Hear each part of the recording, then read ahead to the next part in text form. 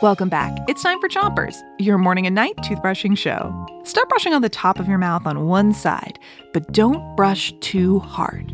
3, 2, 1, brush! It's Grocer Week, and tonight we have more yucky riddles for you to figure out. Yuck! Here's your first one. Don't use this for a candle. It's the stuff inside your ear. And if you have too much of it, it can be hard to hear. What is it?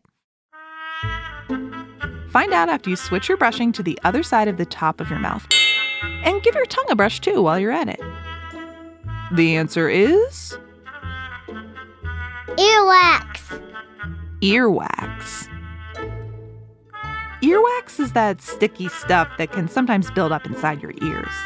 Earwax can be bright yellow or brownish and sometimes smells like a mix between stinky cheese and sweaty feet. Yuck!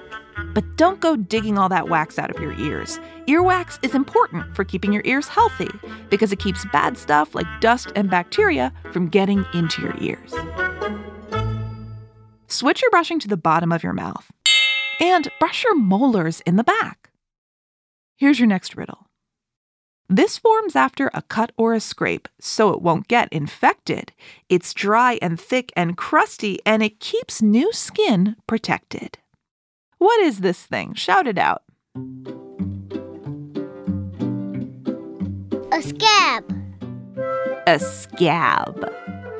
Have you ever had a cut or a scrape after you fall?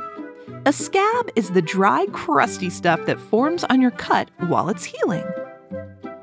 Switch your brushing to the other side of the bottom of your mouth and keep making tiny circles with your brush. Scabs may look gross, but they're your body's way of keeping you healthy. A scab keeps your cut safe by keeping out any bacteria that might try and get in and make you sick.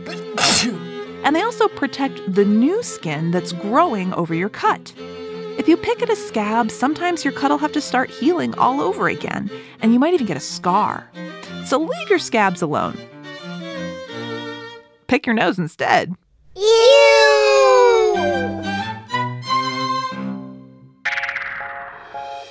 That's it for Chompers tonight, but we'll be back with more gross facts tomorrow. Until then, 3, 2, 1, spit! Chompers is a production of Gimlet Media.